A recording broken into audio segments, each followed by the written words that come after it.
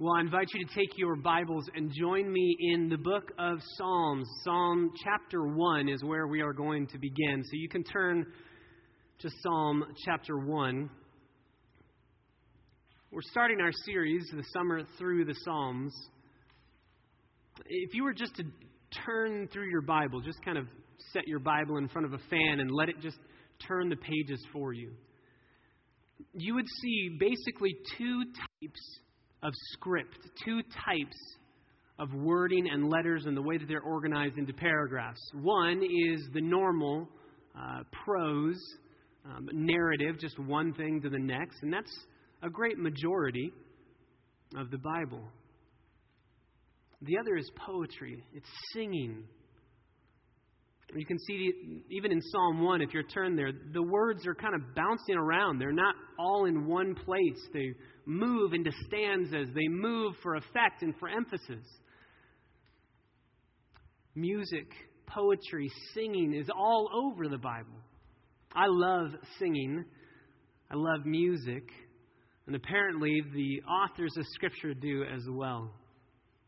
If you were to go all the way back to Moses crossing the Red Sea, after he finishes crossing the Red Sea and looks behind him and sees that all of his foes have been vanquished, what does he do? He sings. Exodus 15, he sings. He turns to his sister and says, "We have to sing." And he sings. I think it gives us a clue as to why singing. Why do we sing? Why don't we just speak? Why don't we just talk to each other? Why do we sing? Because some things are too great and too grand to speak about them. They have to be sung. And so when Moses crosses the Red Sea and sees that God has won the day, he cannot speak and say, God has won the day. He must sing. And he does. Sometimes you find music showing up in the weirdest of places. In Judges, after two people, Deborah and Barak, have slaughtered a people group. They've just massacred a people group that God was against. They were enemies of God, and God called Deborah and Barak to go and slaughter these people. And after they slaughter them, they sing a song. Of all times to sing a song, I mean, I understand happy birthday, but right after you've massacred a people group, they sing a song. 1 Samuel chapter 2, Hannah cries out in song. Sometimes it's over celebratory matters where you cannot hold it in. Sometimes it's over the fact that you just accomplished an amazing work that God had called you to do, and you're singing because you cannot contain your excitement. And sometimes you are singing because you cannot contain your sorrow. Hannah sings. She cries out in song. She's been praying, and she sings, and then she sings again when the Lord answers her prayer and gives her a son. Not just in the Old Testament, we see singing and music and poetry in the New Testament. Mary sings her Magnificat. There are so many examples of poetry everywhere in the Bible. But the book of Psalms obviously is the book that contains the most amount of poetry. It's one giant book of songs. In fact, the name Psalms it comes from a Greek word that means plucking strings. So it's a collection of poems that are meant to be sung, that are meant to be accompanied by music, and you are to sing them. As I was thinking about where to start in our study through the Psalms, and we're going to study all the way up until September, so we're going to take a good couple months to study the Psalms, some of our favorite ones, some of the ones that come to mind, Psalm 23, Psalm 62, Psalm 103, different Psalms like that. It's going to be a blessed time, Lord willing. And some of the other brothers here at this church will be preaching and bringing the word to our souls. But as I thought about how we could begin this series, I think it'd be good to give a little bit of an introductory matters to the book of Psalms. The book of Psalms was written some 3,000 years ago. It is the largest book in the Bible, containing 150 chapters. The second largest book, chapter-wise, is Isaiah, with 66 chapters. So distant second as far as the volume of words and of ink spilled. Psalm 119 is the largest chapter in the Bible. It is a unit of 176 verses compiled into one chapter. It contains more verses than many short books of the Bible. Psalm 117 is the shortest chapter in the Bible, containing only 2 verses. So you have the longest chapter in the Bible and the shortest chapter in the Bible found in the book of Psalms. Psalm 117 is also the middle chapter of the Bible, the very center of the 1,189 chapters found in the Scriptures. So if you were to say, what is the middle chapter of all of the chapters in the Scriptures, it would be Psalm 117. Psalm 118, verse 8, is the absolute center of the 31,173 verses contained in Scripture. So Psalm 117 is the exact middle as far as chapters are concerned.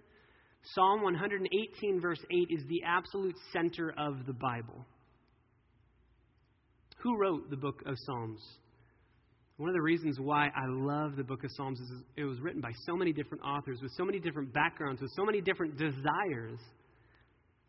Many people would say, well, David wrote the book. And yes, he wrote a lot of the Psalms, almost half of the Psalms. 73 of the Psalms are attributed to David, and possibly 2 more, so maybe 75, maybe half. Some are by Solomon, some are by Asaph, some are by the sons of Korah. Some are even by Moses. One is by Moses. Psalm 90, the oldest psalm, is written by Moses. Psalm 89 is written by Ethan. That's where our son gets his name. I will sing of the mercies of the Lord forever. With my mouth will I make known God's faithfulness to all generations. That's the prayer of my heart for our son. And so I figured we could name him after the man who wrote that song. Because there were so many different authors, the dating of this book spans from the first psalm, which was undoubtedly and undisputedly Psalm 90. That was the first historically written psalm. Psalm 90, written by Moses. It was probably written around 1410 BC, towards the end of the wilderness wanderings. So about 1400 BC, Moses writes a song, and we have it in our Bibles as Psalm 90. The last psalm composed historically, chronologically, would be Psalm 126. It's thought to have been written after the time of Israel's Babylonian exile during their return. More than likely, Ezra wrote it. And so it would have been written around 400 BC, about 430 BC. So that means this book spans 1,000 years of time. So not only numerous authors, but an amazing span of history that people are going through, which again lends itself to the humanity of this book. Ask any number of believers what their favorite book of the Bible is, and I think many would say it's the book of Psalms. Why? Because they relate to it. You can find every human emotion here. You can find people saying, I'm at peace, I'm at rest, God is good, God is great. And you can find people in the Psalms saying, is God good? Is He great? Is He even there? Is He even in control? I think that's why we are drawn to the humanity of these poems. The book of Psalms is broken down into 5 books. I don't know if you've seen the breakdown, but there's 5 books in the book of Psalms, and they actually mirror. Why 5 books? Why do we have these 5 different subdivisions of the book of Psalms? They are intended to mirror the 5 books of Moses. The first book of Psalms is supposed to mirror Genesis. The second book in the book of Psalms is supposed to mirror Exodus, so on and so forth. After teaching from the Torah, there is supposed to be expressive instruction from the singing of the Psalms. That's a little bit of background for the Psalms. Obviously, they were set to music, as the name would tell us, but not the kind of music we think of. So many people say, oh, I can't wait till we get to heaven and there's going to be this style of music, or this is, like our culture, our society has found out the style of music that's going to be in heaven. I don't think we even know what kind of music's going to be in heaven. But if you were to go back and listen to the kind of music that these songs were set to, I think you would not understand what was going on. It's a completely different style of music. Even our chromatic scale, the way that we have mathematically understood music, really didn't start until the time of Bach. So you have completely different foreign understanding of music altogether. And that's for our advantage. And this is something that I want you to understand. These songs were made to rhyme. These are poems that are made to rhyme. But they're not made to rhyme in the way that we think rhyming is supposed to happen. We think rhyme, we instantly think of two words that sound the same, phonetically or phonically rhyming. The beauty of what God did, and the greatest understatement in the world, is God knew what he was doing when he wrote these Psalms. But the beauty of what God did in writing the Psalms the way that he did, if he had written it to rhyme only in the Hebrew language, then it wouldn't make sense to us. The rhyme scheme, the beauty of it wouldn't make sense to English-speaking people. And that won't work in God's economy because God demands that every tribe, tongue, nation, and people group be able to sing these songs. So he rhymes it in a very different way. It's a unique way. It's what we would call Hebrew parallelism. Don't let that frighten you.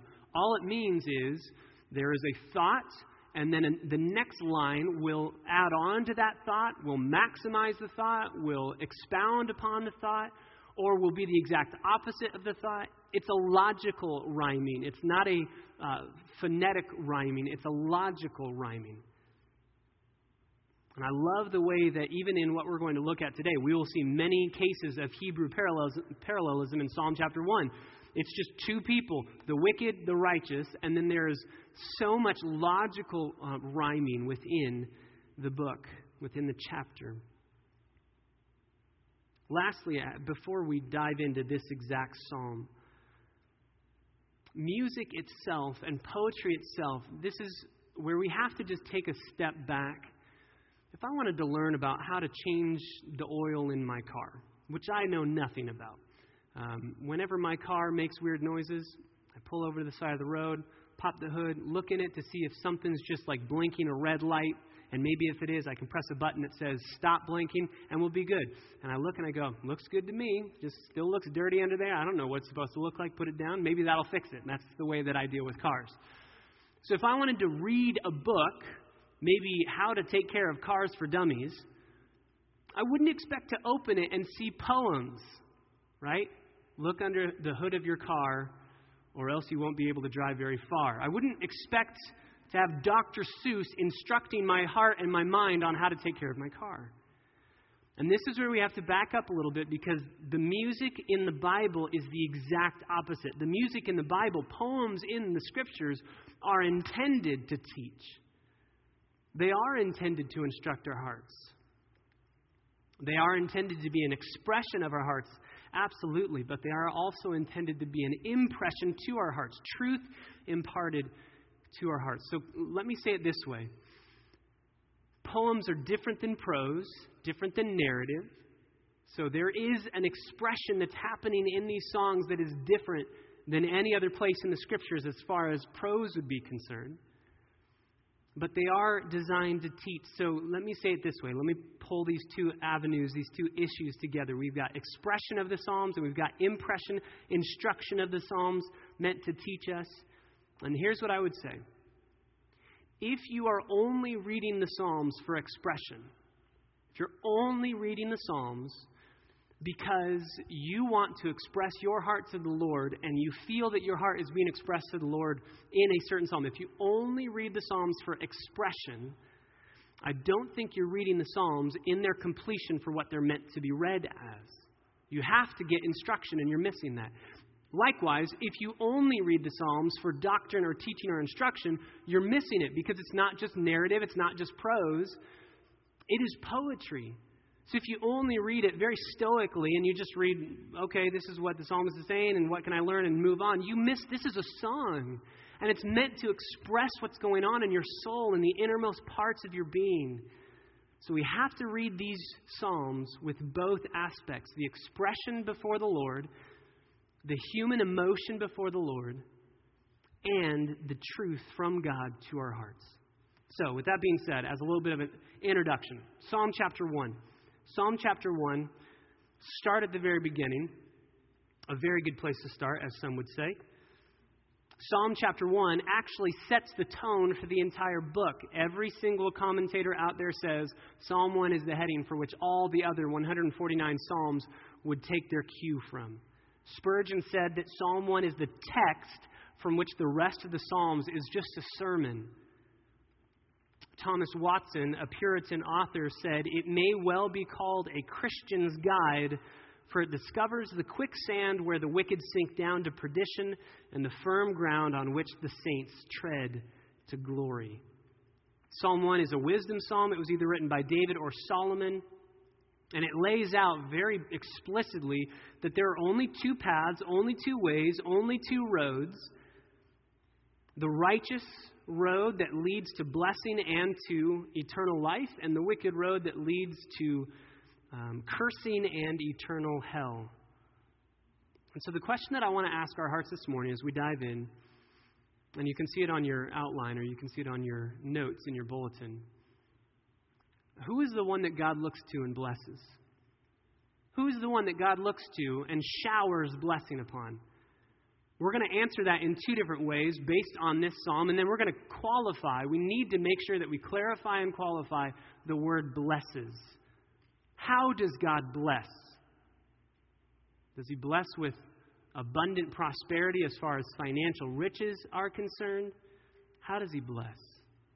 We're going to look at the two ways that we can become the person that God would bless, and then we're going to define what that blessing looks like. We're going to take our cue from the first verse, and literally it's the first word. It's actually the first two words in the Hebrew.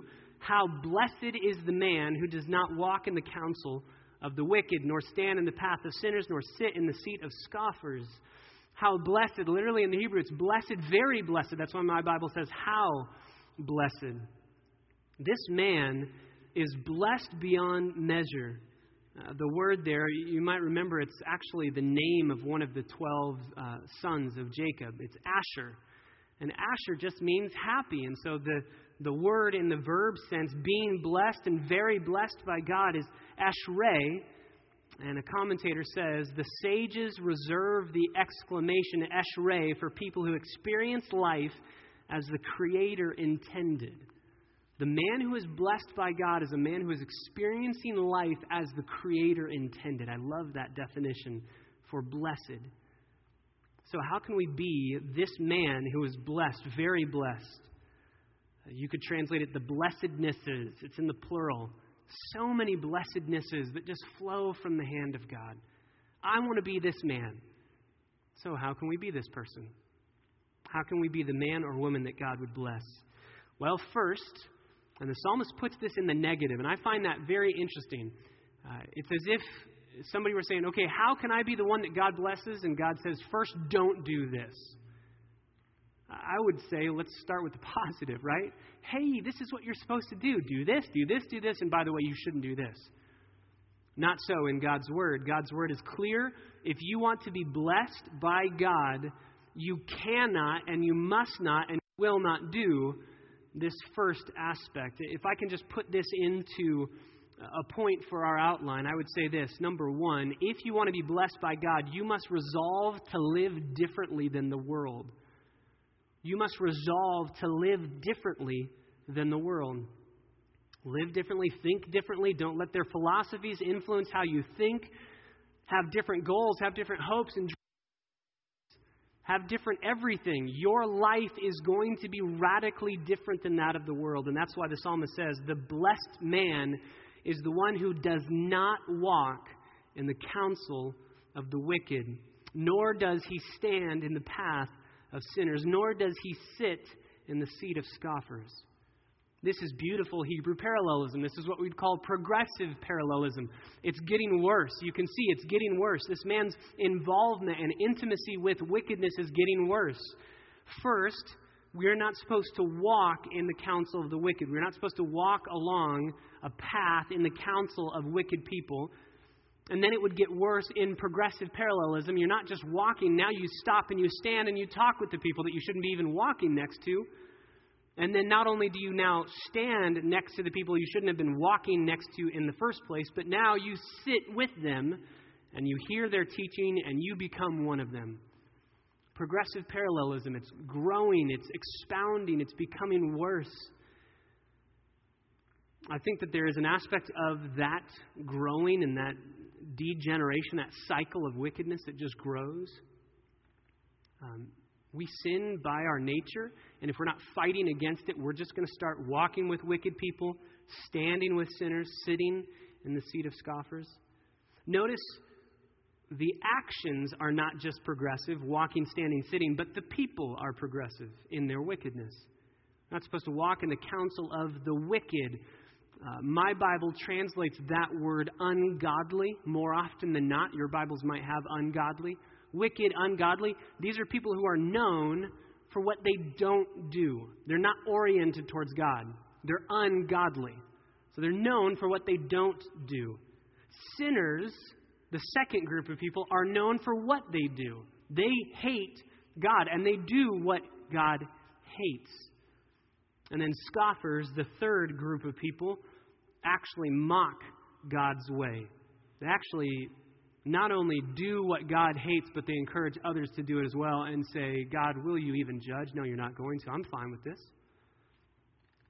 By the way, if you know the Psalms and you know them very well, you will know the mind of a lot of the New Testament authors. Paul, for instance, Romans chapter 1 is just an outworking of Psalm chapter 1. Romans chapter 1, if you remember the progression that Paul gives, first these people deny that there's a creator. They're not obviously oriented towards God. Then they start walking into sin, and then as they start practicing sin, the cycle of sin gets worse and worse and worse until finally, what are they doing? They're encouraging others to do the exact same thing and giving hearty approval, Paul says, to others to do the exact same thing. If you know the Psalms, you will know a lot of what the New Testament writers are thinking. They allude to the Psalms a lot. And Paul says in Romans 1, these people are not going to be blessed by God. Instead, God will hand them over, turn them over to their own wickedness and devices. If we are to be people that are blessed by God, we must not walk in the counsel of the wicked, stand in the path of sinners, or sit in the seat of scoffers. The psalmist will say elsewhere in Psalm 119, verse 104, from your precepts, O Lord, I gain understanding. Therefore, I hate every false way. This is not just an indifference to things that are opposed to God. This is not just looking at other paths and other ways and saying, yeah, it's not for me. Paul says he hates, or the psalmist says he hates every false way. And Paul will say the exact same thing in the book of Romans. Turn from every evil wickedness. Psalm 119, verse 128. I esteem right all of your precepts concerning everything, and I hate every false way. I hate every false way. Proverbs chapter 4, verse 14. Do not enter the path of the wicked, and do not proceed in the way of evil men. Don't go that way. Resolve to live radically different. The world is constantly preaching at us through advertisements, through movies, through media, through everything that we see. Every second of every day, the world is preaching to you that you should live the way the world lives. And if you don't, you are a lunatic. And the psalmist says, if you decide to buy into their sermons and you decide to live according to their ways and live according to their goals and their desires and let your affections be their affections, you will not be blessed. And in fact, you will walk down a path to becoming a scoffer. Obviously, this does not mean that you never interact with non-believers. That would be logically impossible when God has called us to interact with non-believers and share the gospel with them. Paul even says that. In Corinthians, he's saying, look, I'm not telling you to be not associated with non-believers, because if I told you to do that, you'd have to come out of the world. So you're in the world for a reason. We're here for a reason to share the gospel with those around us. But what this does mean for our hearts is that we don't let their philosophies become ours. We don't stay in a company of non-believers and listen to their counsel and heed their advice and live according to their philosophies. We always go on the offensive. It's not that we are offensive, but we always go on offense to say, please turn to Jesus, because the way you are living right now leads to death. It leads to death. Here's the bottom line, and I think that John Calvin says it best. No man can be duly animated to the fear and service of God and to the study of His law until he is firmly persuaded that all the ungodly are miserable and that they who do not withdraw from their company shall be involved in the same destruction with them. This is the battle. I think Brian would testify to this. I think Bruce would testify to this. This is the battle of youth ministry. Young men and women who hear, if you live according to God's word, you will be blessed, and if you don't, you will be cursed, and God will judge, and it will not go well with you. And all of their friends say, nah, it's not true. Look at me. I don't care about God. I just got a Mustang for graduation. I don't care about God, and look at how He blessed me. I don't care about God. I get to do whatever I want. Youth ministry is all about firmly persuading young men and women that the unrighteous are truly miserable. Sometimes it shows itself earlier, but we have to believe that. We have to be firmly persuaded and resolve and purpose to live differently. Paul would say it this way in Romans chapter 12, verse 2. You know it. Do not be conformed to this world. Literally, it's the idea of being pressed into a mold. The world has a mold, and they say, you should look like this. And we're going to do everything we can to press you into this mold. And Paul says, do not be pressed into that mold. Stay outside of it. Don't go near to it, and don't let anything press you into the mold. But instead, what does he say? Be transformed by the renewing of your mind. How are we transformed by the renewing of our mind? It's meditation upon the Word, and that's exactly where Paul goes in Romans chapter 12, I think because that's exactly where the psalmist goes in Psalm chapter 1. So number one, if we are to be blessed by God, we must resolve to live differently, purpose to live differently, think differently, feel differently, act differently, be different in every single way we possibly can. Number two, if we are to be blessed, not only do we have to purpose to live differently than the world, but here's the positive. Verse 2, the positive, but instead of these things, his delight is in the law of the Lord, and in his law he meditates day and night. Here's the positive. First the negative, now the positive, and I would say it this way. If you want to be blessed by God, you must delight in his word. If you want to be blessed by God, you must delight in his word. His delight is in the law of the Lord. Notice the word delight and the word but. Instead of this, his delight is in this. So what does that say about the wicked people? I think we can put that word delight up in verse 1. How blessed is the man who does not walk in the counsel of the wicked, who delight in wickedness. Now don't stand in the path of sinners, sinners who delight in sinning. Don't sit in the seat of scoffers, scoffers who delight in mocking God. But instead, his delight is in the law of the Lord. You see, we don't sin out of duty. We don't sin because somebody's saying you must sin. We sin because we think it offers us satisfaction. We sin because we delight in what we believe the sin is going to promise and give to us, and sin always lies. And therefore, as we live in sin and we think we're going to delight in the product of our sin, we end up realizing that the Proverbs are true. Sin pleases for a season, and in the end it brings forth death.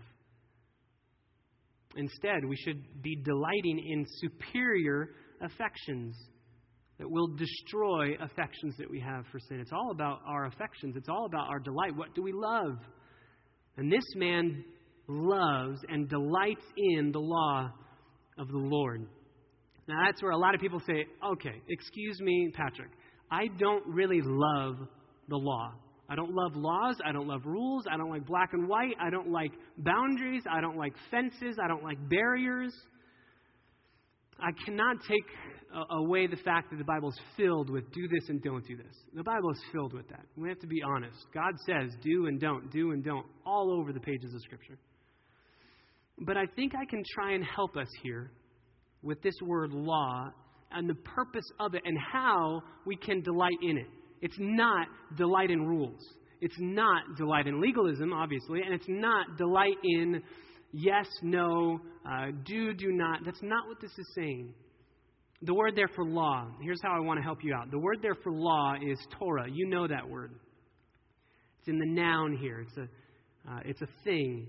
But when you turn that word, Torah, into a verb, when you turn it into a verb, Usually, more often than not, you will find that word translated in your Bible as directing or guiding.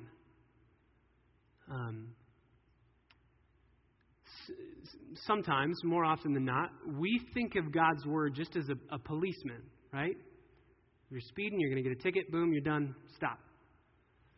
Don't find too much delight in that. If you are righteous, obviously you can delight in it, but you don't find too much delight. How are you supposed to delight in getting tickets? This is where I think understanding the point of this word, guiding, directing, here's the best way that I can explain it. When I was in high school, I went to a pitching coach, a guy by the name of Frank Pastore. Some of you remember who he is. He's with the Lord now. But he was my pitching coach for a little while, and you go there to be told how terrible you are as a pitcher. I mean, that's the bottom line. You give him money to be told you're doing everything wrong. And you don't say, "Excuse me, sir, where did you get the gall to do that? Excuse me, what? You're paying him money and you long to hear from him.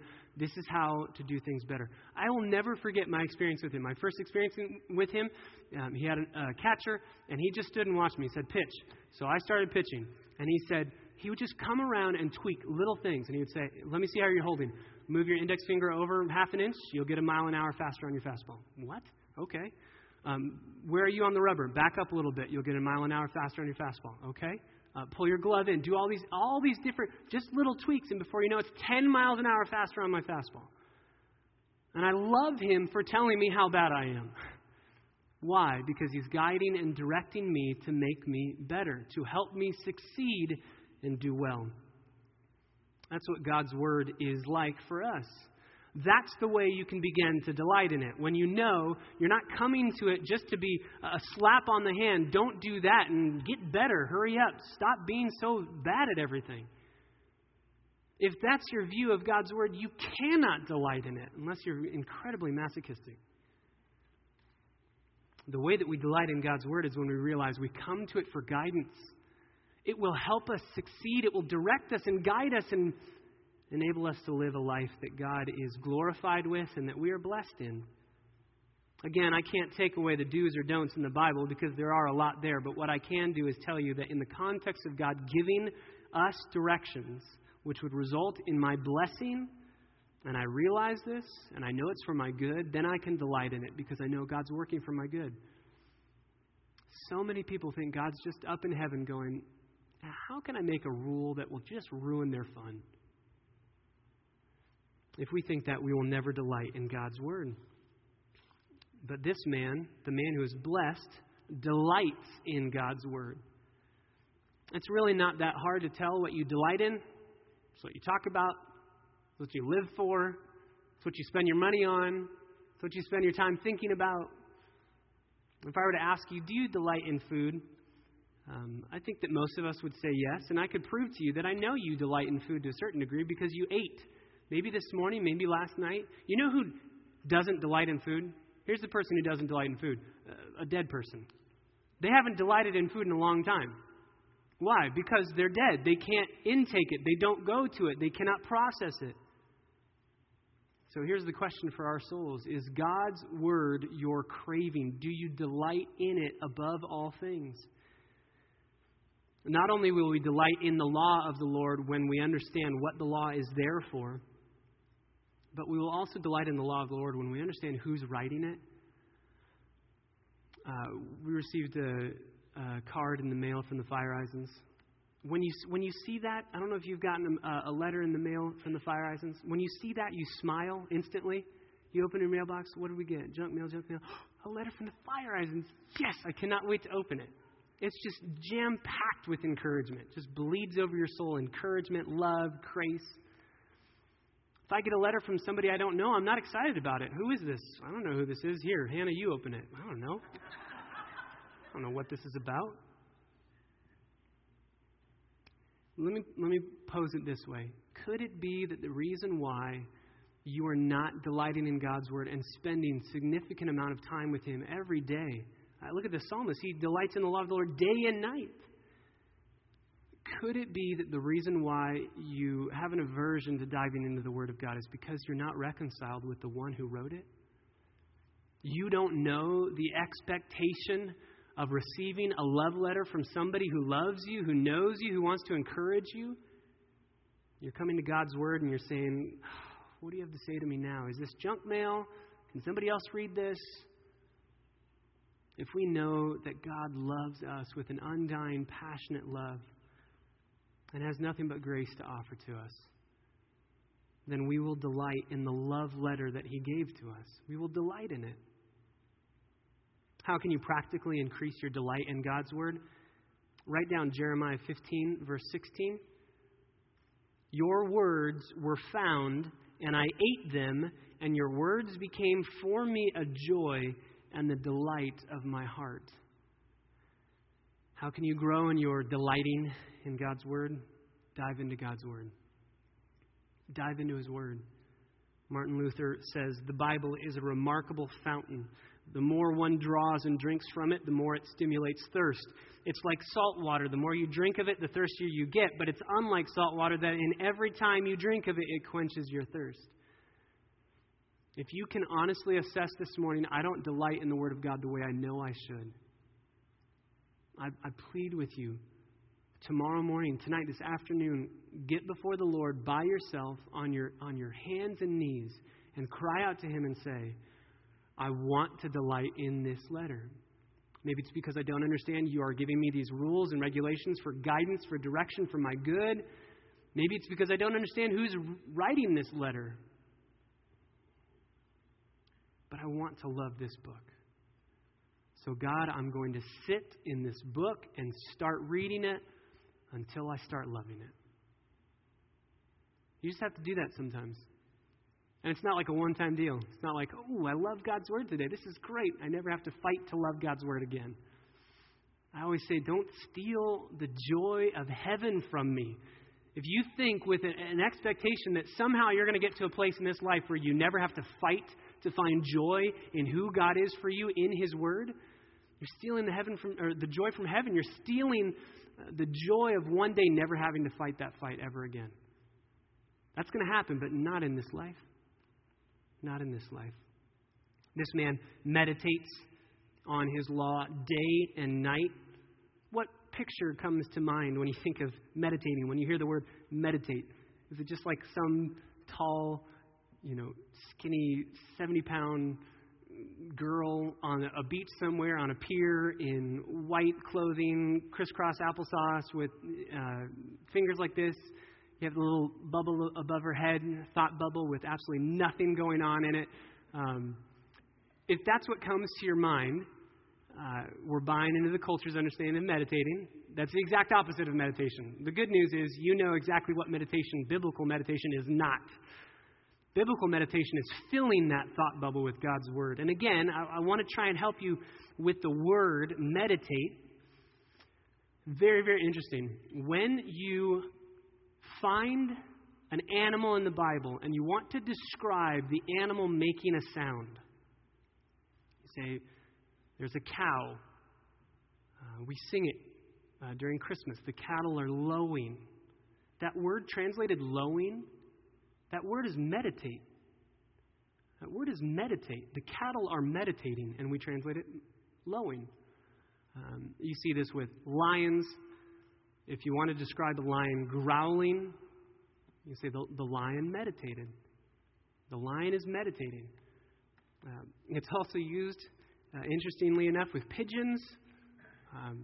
There's just a flock of pigeons around our house that just decided to show up, and I think that they are abnormally loud. I did not remember Bert and Ernie loving the pigeons that were this loud. These are loud pigeons. We don't need roosters. If you guys were thinking of getting us a rooster for Christmas, we're set because the pigeons, 4:15, wake us up in the morning. Their sound, I don't know what you would call it. I think that the nice word would be cooing. They are not cooing whatsoever. They're hooting, they're hollering, they're yelling, they're screaming. But whatever they're doing, it would be translated in the Bible, and you find in the Bible, you find it in a couple different places, doves that are cooing. And it says that they're meditating. It's literally the word meditating, but we just translate it cooing because it makes no sense in our minds to have a bird meditating. But it instructs our hearts as to what this word is saying. What is meditation? It's murmuring. It's muttering. It's having in your mouth words that sometimes are audible to others, sometimes they're not. It's having the Word of God. This is biblical meditation. Having the Word of God in your mouth at all times. You're saying it. You're speaking it. This is what we do with my daughter at the dinner table. Chelsea, say John 3:16. For God so loved. That's meditating. And then she smiles all the time. This little shy, nervous smile. That's meditation. Having the words of God in your mouth, and you're just chewing on them. And you're constantly replaying them over and over and over again in your head. This will bring clarity to Joshua chapter 1. You remember Joshua says, this book of the law shall not depart from your what? Mouth. It will not depart from your mouth, but you will meditate on it day and night. It's not, this book of the law shall not depart from the preachers, but you all need to meditate on it. It cannot depart from our mouths. It needs to constantly be in our mouths, on our lips, and meditating on it. So if you resolve to live differently than the world, and you delight in the Word of God and chew on it, meditate on it, even as Micah was saying this morning, that the Word of Christ is richly dwelling within you. Most commentators would say meditation lends itself to memorizing, and memorizing is a form of meditating. The Word of God is there on your lips. If you resolve to live differently than the world, and if you delight in God's Word, you will be blessed. Those are the two ways that we know from Psalm 1 we can be the man or woman that God will bless. But now we need to understand what this kind of blessing is. So point number 3, what is this kind of blessing?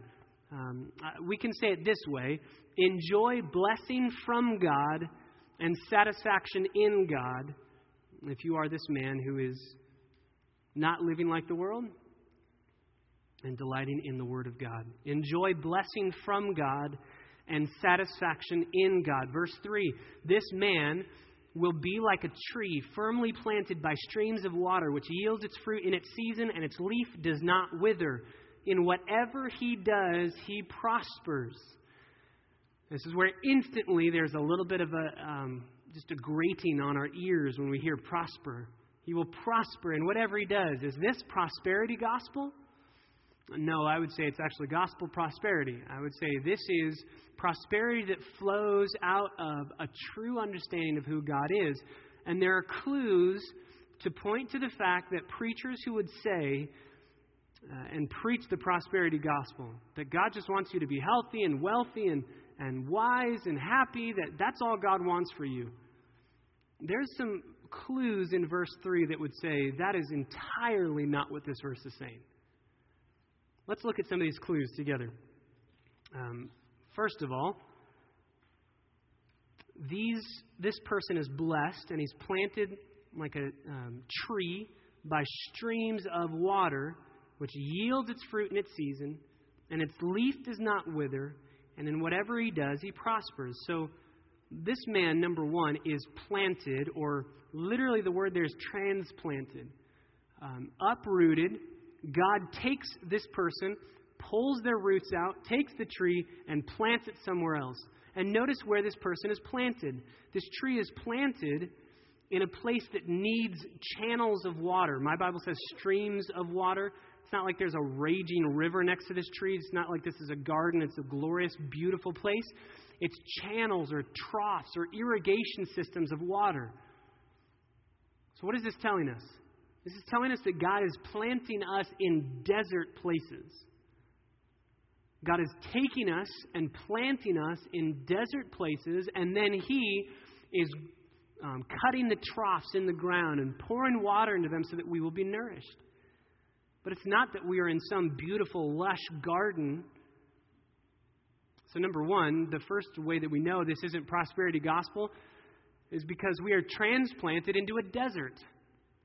And God has to cut streams, irrigation canals of water, or else we would die. God has to do that work to cut those streams for us, or else we would not be able to have fruit. And that's really the second way that we know this isn't a prosperity gospel. It yields its fruit in its season, and its leaf does not wither. Leaf doesn't wither even though it's supposed to, because it's in a desert and it's getting sun all the time and no water, but God waters it through the irrigation system, so its leaf doesn't wither even though it should.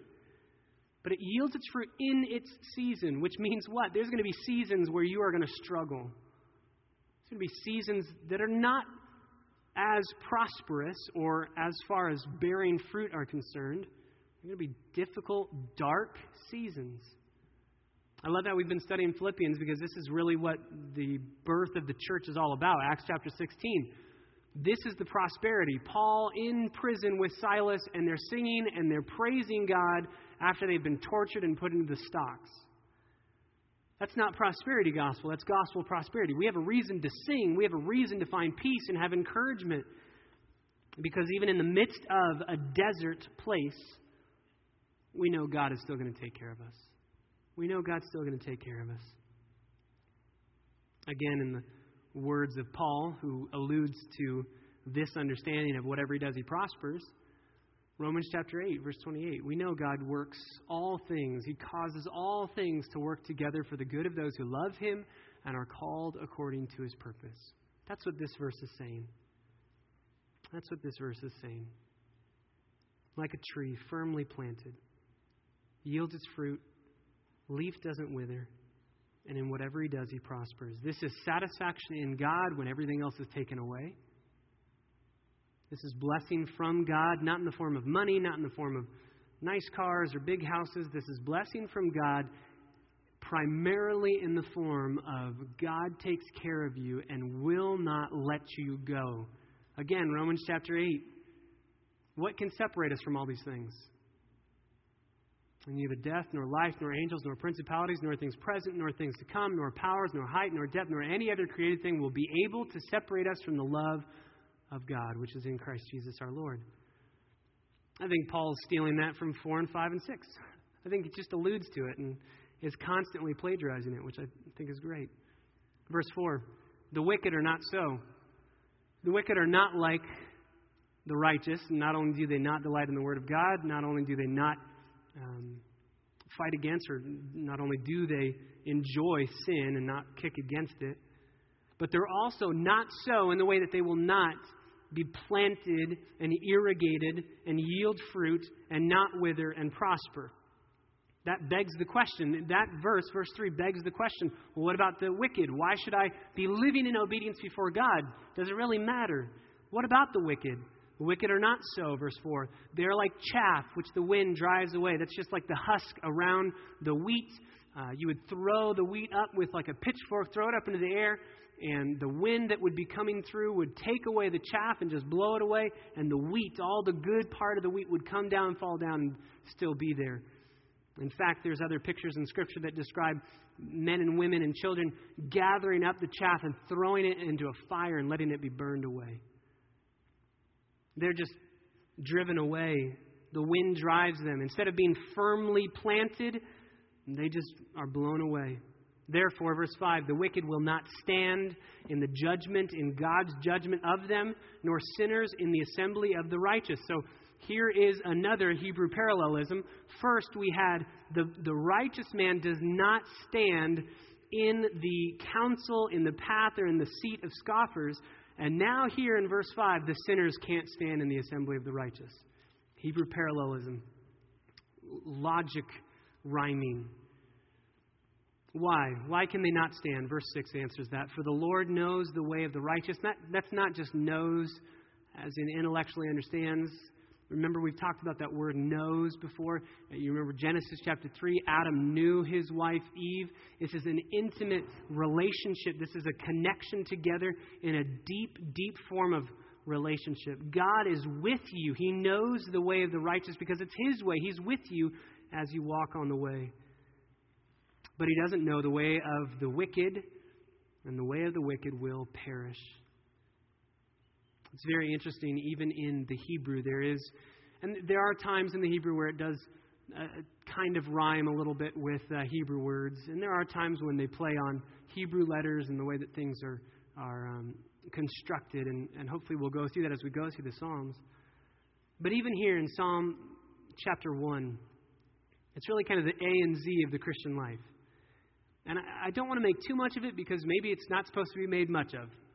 But I do find it interesting that the first word in Psalm chapter 1 is Asher, begins with A, begins with Aleph in the Hebrew. The first letter of the Hebrew alphabet.